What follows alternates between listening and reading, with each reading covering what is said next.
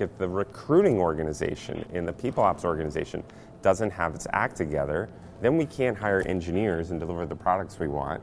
Product gets buggier. People are calling support more often. They fall back on headcount. Then they call our sales organization. They're doing support all day instead of selling new stuff. And these spirals will happen. You have to kind of be very good at everything, and you have to be constantly looking out for problems and potholes and leadership gaps. Because if you don't catch them early, those potholes get huge and they swallow your whole damn company. From ProfitWell Recur, it's Protect the Hustle, a show about those who are in the trenches actually doing the work. I'm Patrick Campbell. And I'm Ben Hillman. And on today's show, how HubSpot CEO Brian Halligan won the marketing automation space and has set their sights on Salesforce.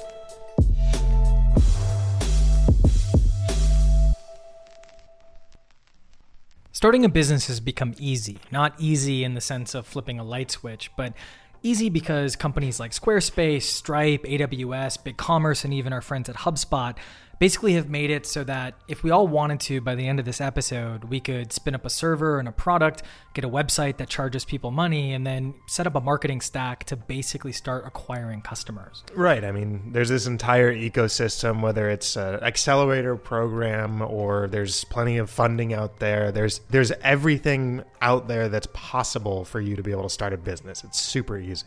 That's exactly right. But there's not a lot out there about what happens after you go from 0 to 1. Right. What's after 1? Well, 2 comes after 1. And I think this is a little bit of a controversial opinion, but I would argue that at this point in time, given all of the resources that are out there, it's no longer hard to start a business. It's incredibly hard, though, to scale a business. Right. Not a lot has been written about scale-ups. I mean, we found at ProfitWell that the entire game has changed. We're not trying to scrape by anymore. No, we're no longer looking to scrape by, but we're in constant pursuit of finding pockets of sustainable momentum. And that momentum is in terms of growth of customers. It's in terms of the product viability and engineering productivity that we have, and even just putting the right team together.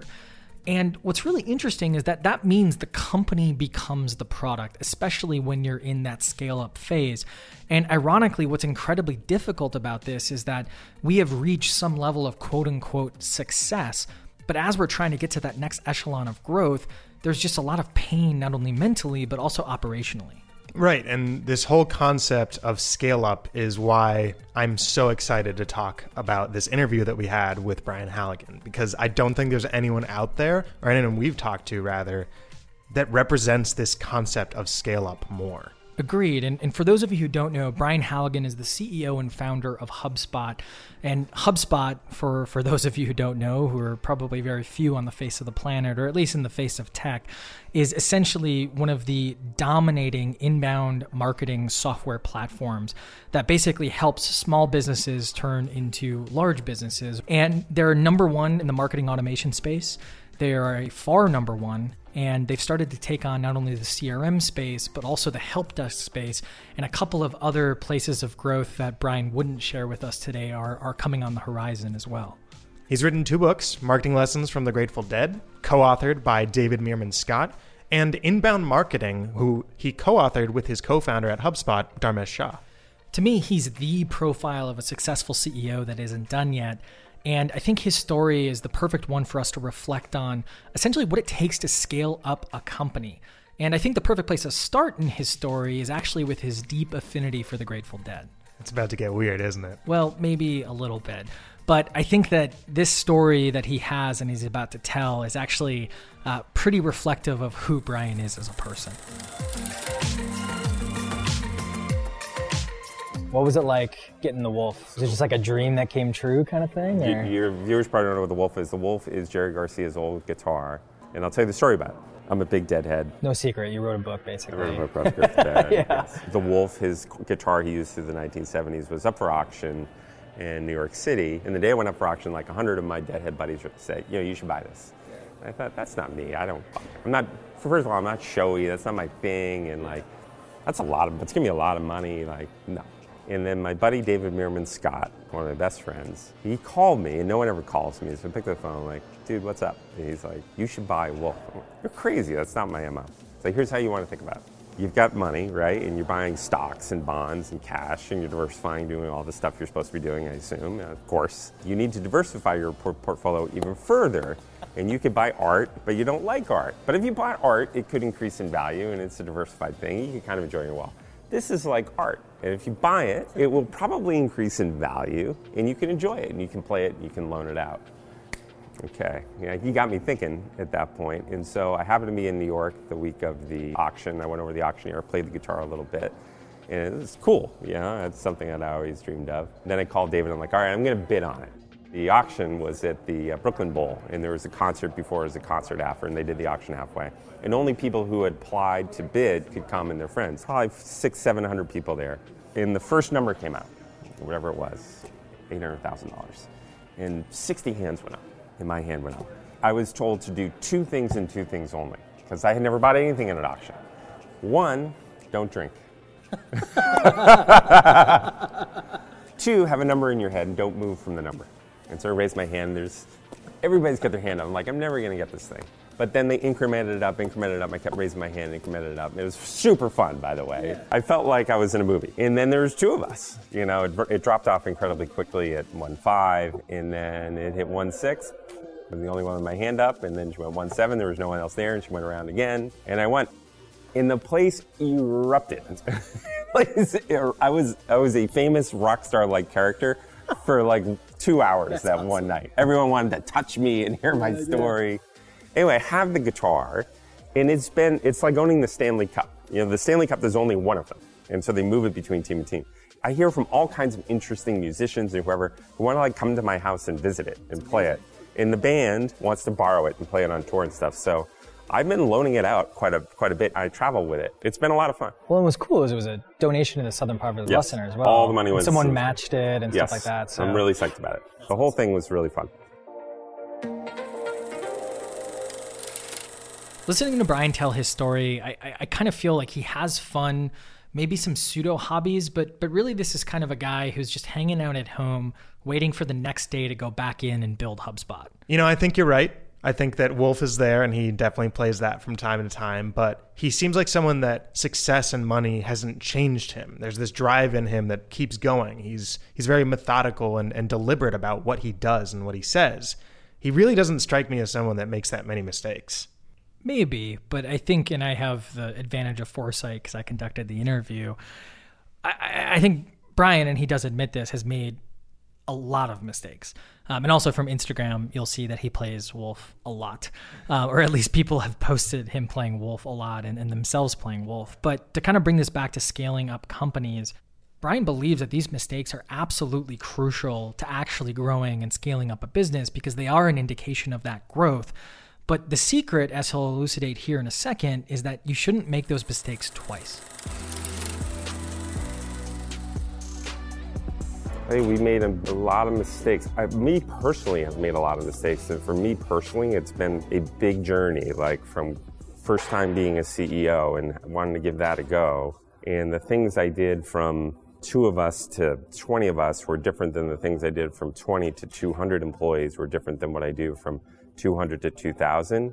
And those adjustments along the way have been tricky, haven't come naturally by any means. And there's been very explicit times where I step back and get feedback and look at my behavior and look at what I'm doing and what's adding value, what's subtracting value, and had to really consciously change what I do every day. That's been a surprise. How much I personally have had to evolve and do things that weren't natural. And so part of what I do is, one, well, of course we try to avoid mistakes, but we make them, I make them. And just try not to make the same mistake twice, which we're decent at avoiding doing that. The thing about HubSpot is we learn from our mistakes, and we're good at not making the same ones over and over and over again. I think that's sort of a quality that served the organization quite well. To scale, you need people, and I think that people, unfortunately, are inherently flawed. And so therefore, more people equals more problems. And I know that's a very pessimistic way to look at it. It might be a little out of character for myself, but in order to scale a company, how do you build that with people who are going to make mistakes? You just get rid of all the people. No, I'm just kidding. But I think this brings up an important point, or at least the 2 points that I'm really interpreting from Halligan here. The first is that you need an organization that isn't necessarily malleable or flexible, but at least evolves as you're scaling. Too many organizations end up basically being very, very rigid. And then when things start to change as you scale, all of a sudden that rigidity and that inflexibility starts to become a huge liability within the organization. And then the other piece is it's really around commitment and the concept of the commitment not to make the same mistake twice. And I know that seems sort of simple, but the basic idea here is that you need to commit that you can make a mistake, but that mistake isn't going to happen again, and you need to monitor it to make sure it doesn't happen again. This seems too straightforward. Well, it is, and most fundamentals are pretty straightforward. It's just really, really hard to live up to them, right? And even if you think about Profitwell here, just the ability to make sure that everyone's evolving as we are growing so quickly, and at 50 people going on 100 right now, that gets so much harder when mistakes are happening with all the people. And there's a lot of really, really great stuff happening. But I think the other piece that you really have to think about, and we learned this from Patty McCord, the chief talent officer at Netflix who we interviewed, is that the opportunity is so crucial when it comes to a scale up. And it's so fast that all of a sudden that opportunity can pass you by if you're not focusing on these fundamentals and if you're messing things up. That's right. And listen to Brian here say that as it gets more complicated, you still can't suck at anything, especially if you want to scale. The example that he uses here is actually perfect. You have to do like almost everything quite well in a scale up. Like you can't suck at anything. You can't suck at people operations. Your product can't suck in any way, shape, or form. You can't suck at marketing. You can't suck at servicing. You can't suck at selling. And if one of those things you're bad at, everything else kind of falls apart. It's like everything, it's a system dynamics model. Everything is very tightly coupled together. And if one of your departments or leaders falls down, really everything else gets pulled down. Like if the recruiting organization and the people ops organization doesn't have its act together, then we can't hire engineers and deliver the products we want. Product gets buggier. People are calling support more often. They fall back on headcount. Then they call our sales organization. They're doing support all day instead of selling new stuff. And these spirals will happen that are super, super damaging. And so like you have to kind of be very good at everything, and you have to be constantly looking out for problems and potholes and leadership gaps, because if you don't catch them early, those potholes get huge and they swallow your whole damn company. I'll give you an example. Back in maybe 2012, we had a huge release of our software we called HubSpot 3. Biggest, most important group of functionality released in our history. And it was a major improvement to the software, but it was buggy. And we opened it up to early adopters who wanted to give it a try. And, a few hundred tried it, complained a little bit about the bugginess, but said basically it's good. And so we worked on it for 3 months, and then we pushed all of our customers to take the new software. And there were thousands of them. It turns out those were not early adopter types. They were mere mortals. And by forcing them onto user interface change and some buggier software, it caused sort of this spiral to happen where normally our support organization, if you call support, it's less than a minute almost every time. Because so many people are calling, they're waiting 20 minutes on the phone, which is terrible. And because they're waiting so long, they would hang up the phone and then they would call their sales rep. And then the sales rep wasn't selling. And just we had this like a whirlpool going down. Yeah. And it took a huge change in the way we deployed resources and a huge budget change that year to stop the whirlpool and get it spinning back in the same direction. And now we're paranoid about making the same mistake. So we have big changes coming, improvements coming in our product in the next 2 months. And I get very nervous at that time of year around any user interface change, any new product changes. How do we make it optional? How do we roll it out in a way that's super customer friendly? Because it's not so much that you impact your customers, which is terrible, you impact your whole system. That's one of my big lessons on scale-ups, like everything is completely tied together. And there's no hero, like when you've got 20 employees and you're behind on your sales number or people are waiting on support line, like everyone can jump on that support line. Everyone can go and sell and try to close that deal. Sure. It's just not possible at a larger scale. The whole system has to work together. So when it happens, in that particular case, it took us about a month and a half to figure out what was really going on. It's like, okay, we have diagnosed the problem. What are we going to do? We moved budget around and hired a lot more support people. We moved budget around saying, no new features. Let's fix the bugs. Let's put a bunch of video training out there. And it took about 3 months to stop it. So a month and a half to figure it out, a month and a half to stop it. Then what we do is we say, okay, what was the data we wish we had seen a month and a half earlier? What chart could we have been looking at that would have shown us that there was something wrong? And so there's a chart that basically looks at the average wait time per customer. That would have been, we should have been looking at that. We were looking at that at the time, a long time ago. We put that in our deck, and once a month we get a deck that comes out of HubSpot. It's about 100 slides long. And I can look at every graph in that deck and look back to the pothole that was created 2, 3, 10 years ago that led us to start looking at that metric as a leading indicator to whether it would be happening again. So that's our method for trying not to make the same mistakes. Your company on the path to scaling essentially needs to become a system that requires fine-tuning, optimization, and even monitoring to make sure that one part of the system doesn't affect another part of the system.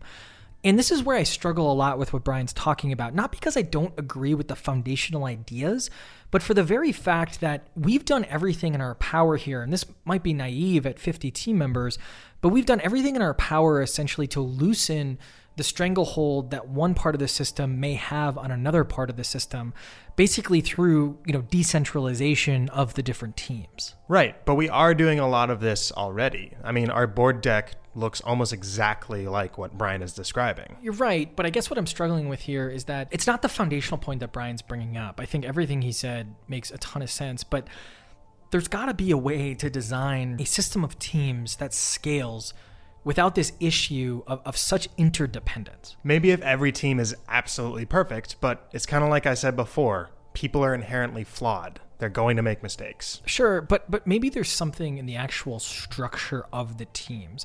What we've been really focused on with our org structure is trying to find this outcome-based model, but again, I don't think that outcome-based model would save us if all of a sudden the product team just tanked and the app became, extremely buggy. Maybe it's a measure of size. We're not there yet. We're at 50. So some of what Brian is saying here doesn't really apply to us yet. You may be right. And I think that, one, I'm just struggling because I want perfection, or I want at least imperfection that is scaling, as of course of what Brian's really getting at here. But I think the bigger takeaways is that concept of fine-tuning, optimization, and ultimately monitoring, which is a much bigger issue than I think a lot of people think about. What I worry about is if you get too good at executing. You almost get addicted to executing. So then sometimes when you're doing things, that can turn into just distractions. You might be executing on the wrong things. That is a very insightful point. I try. Well, you should, because it's pretty rare. Hey. But no, I'm just kidding. But I think Brian agrees with you. And what's kind of fascinating here is that we should listen to Brian's take on this whole concept of death by overeating. And overeating when you're trying to scale up can be so detrimental to that actually scaling up. Pay careful attention to the context he uses of when HubSpot decided to go head-to-head with Salesforce. And one of the challenges we have is not trying to bite off too much at the same time. And so the marketing app we were working on, and now it's the suite, and we all know it's pretty much what the next phase is, but we're only allowed to spend 15% of our resources on the next phase, 85% on the current phase. And so we're very careful not to get too distracted. I think startups and scale-ups are much more likely to die of overeating than starvation. There's way too many ideas that you can ever do, and you spread yourself super thin on the ideas, and you don't execute them, and you get your lunch eaten. So when do you, because it's rare to see a company get to your size, even smaller than you, without a multi-product. Not necessarily different industries like sales versus marketing, but at least having multiple products within an industry. When, to avoid that overeating, like, is there a point looking back that at least worked for HubSpot? Like, okay, we have X part of the market, growth is here, now we can go into another track. Like, is that something that you guys actively thought about? We were thinking about getting into CRM and sales for years, for a long time. Like at the heart of marketing automation, the way we built it was kind of like a mini CRM already. Frankly, we were super tight partners with Salesforce.com, and many of their CRM customers were buying our marketing product. They acquired in the marketing space. And so they changed the battlefield a little bit, and we kind of had to respond to that. And we already had a marketing product, and already had the makings of a CRM product. And so it was in our head, and that marketplace change and said, let's just go and do it. And then there was a debate, should we acquire our way into CRM? There's a lot of little CRM companies out there. We looked at a bunch of them. And I just remember there's one day in the conference room downstairs, and Dharmesh is like, we've got the heart of a CRM already built. Our product team's really good. They can continue to innovate. We're hiring well. And our customers really value that one user interface and the one bill to pay and the one support number to call. It's all together. It's Apple-like. Let's just build it. And it took us an extra year and a half, but man, that was the right call. Same thing, we're going into the service market now. There's a ton of companies that build ticketing systems and all this kind of stuff. Let's continue to build on our platform and try to win on that usability and be a little bit more patient. So far, that's served us well. Brian seems like AI in 100 years. He's part human, part robot. He's very meticulous about his approach and execution. Did you just call Brian Halligan a robot? I did. But I mean, I think if I were Brian, if I had Wolf, I would just hang out and maybe follow the Grateful Dead, call it a retirement. I cannot imagine you as a Deadhead. No, I think I would be more of like a Beatles follower if they were still around. Yeah. Well, there's Paul. There's Ringo. And Ringo. Yeah, just hanging out. Hang out with them, follow them. I think this is what's so hard about scaling, though, right? Is that it's not that this is, and this is going to come off controversial, but it's not that it's incredibly hard or complicated, I should say. It's not extremely complicated. There are complications and there's also a lot of effort, but it really takes that commitment to that consistency. And I think what ends up happening is a lot of people end up getting from 0 to 1. They get to that 1, and then that success just kind of shapes them, and they just feel like, oh, great, that was the massive accomplishment. I'm all done here. And I think for some folks, getting to 1, that's enough. It's enough to just be able to take care of your family, to continue on that baseline of success, and not really move forward from that. And that's okay. But if you want to scale, though, that mindset or that feeling can actually be crippling, because you all of a sudden start to get a little bougie, you get complacent, and all of a sudden it's almost like you get lazy. Well, and Brian doesn't strike me as someone that's complacent or lazy. No, of course not. And as Brian is about to tell us here, it's because himself and Dharmesh, they don't feel like they've become successful. No. And I know that's insane and maybe offensive to some people, but it's that mindset where basically they feel like they're early on in their careers, even though they have so much career behind them. And pay careful attention on how they actually maintain that mindset, specifically when it comes to attacking big, meaty problems. I don't know why we've been successful.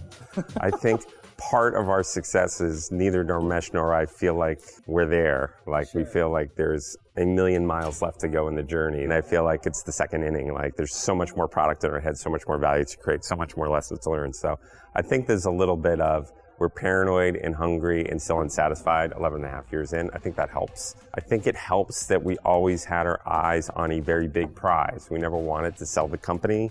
We always built to be able to build something that was impactful, not just for ourselves, but for all of our customers and our partners and our employees and our alumni even. And we wanted to have a big impact on our lives. My dad worked for GE his whole career. And as his son, GE's fallen out of favor recently, but for most of my life, I've been quite proud of the fact that my dad worked at GE, and I kind of brag about it. He worked at BBN as well. Kind of cool. I want my kid, and maybe even his kid, to be, oh, my dad started HubSpot. I don't want it to be like, what's HubSpot? Never heard of that company. I want to be, HubSpot, that awesome company impacted thousands of its customers' lives positively, thousands of employees' lives. It built a pillar company in Boston. All kinds of people left and started other companies in Boston. It got Boston back on the map. Like, I want that to be the narrative. And there's still a lot of hunger left for that. There's a quote out there, and I'm not going to get the quote wrong, but the quote is something like, if you're climbing up a mountain and you get to the top, okay, I got to the top. Now I can see all these other mountains that I couldn't see before. And then you get stuff just, oh, I didn't see all these other mountains. That's kind of what's been happening. Like, we got to product market fit, and that was like a nice little milestone. We got our Series A, and we started raising venture, then we went public. Those were all interesting. The product ones are more interesting, where we had a marketing app. It was marketing automation, inbound marketing. And that's gone quite well. It's grown fast, several $100 million, still growing quite fast. And then we said, okay, what's our next thing? Well, we want to get into CRM in the sales business and turn ourselves into more of a suite than an app. And now we're getting into the service business. So marketing, sales, services, CRM, a full suite of products. So we're kind of moving from this chapter 1 of a marketing app company to more of a suite company. And we're still early in that, tons of work left to do. And the mission of the company is very much grounded in trying to nail that suite. It's going great. The marketing product's growing fast. It's a good sized business. Sales product's growing incredibly fast. Tens of millions of dollars from ever ripping growth. So that's going great. I won't say it on this podcast, but then we have 2 more chapters after that. Pretty well detailed out in our head. The next chapter is pretty well detailed out. The chapter after that is a little foggier. Sort of like horizon planning. We have our next horizons pretty well in mind. And they're much bigger markets, much bigger opportunities. And the employees know what that is. And I think they're motivated by the mission. They're motivated by the idea there's a lot more innovation to come, a lot more value to create. And I think that helps having that, the next waves. If we had just built a marketing automation system, stuck to our knitting, maybe moved up market, I think it would have been a lot less motivating for myself. I think we would have ended up selling the company to Salesforce or Oracle, one of these other big players. I don't think we would have been able to compete. Motivation isn't a destination, it's a mindset of constantly moving the ball forward. And it's really hard to exactly see what's going on 10 years out, but it's not hard to understand what are your next goals or the goals after that while you're achieving your current goals. This is long-term thinking, isn't it? Exactly. And to scale, you have to think long-term. And the secret becomes balancing, basically understanding where you're going and not letting the short-term goals distract you from that long-term vision, but also making sure that that long-term vision doesn't distract you from executing in a short-term capacity. That's where this concept of treating your company like a system that you're monitoring, optimizing, and fine-tuning. And it's not easy. But it's absolutely necessary if you want to scale.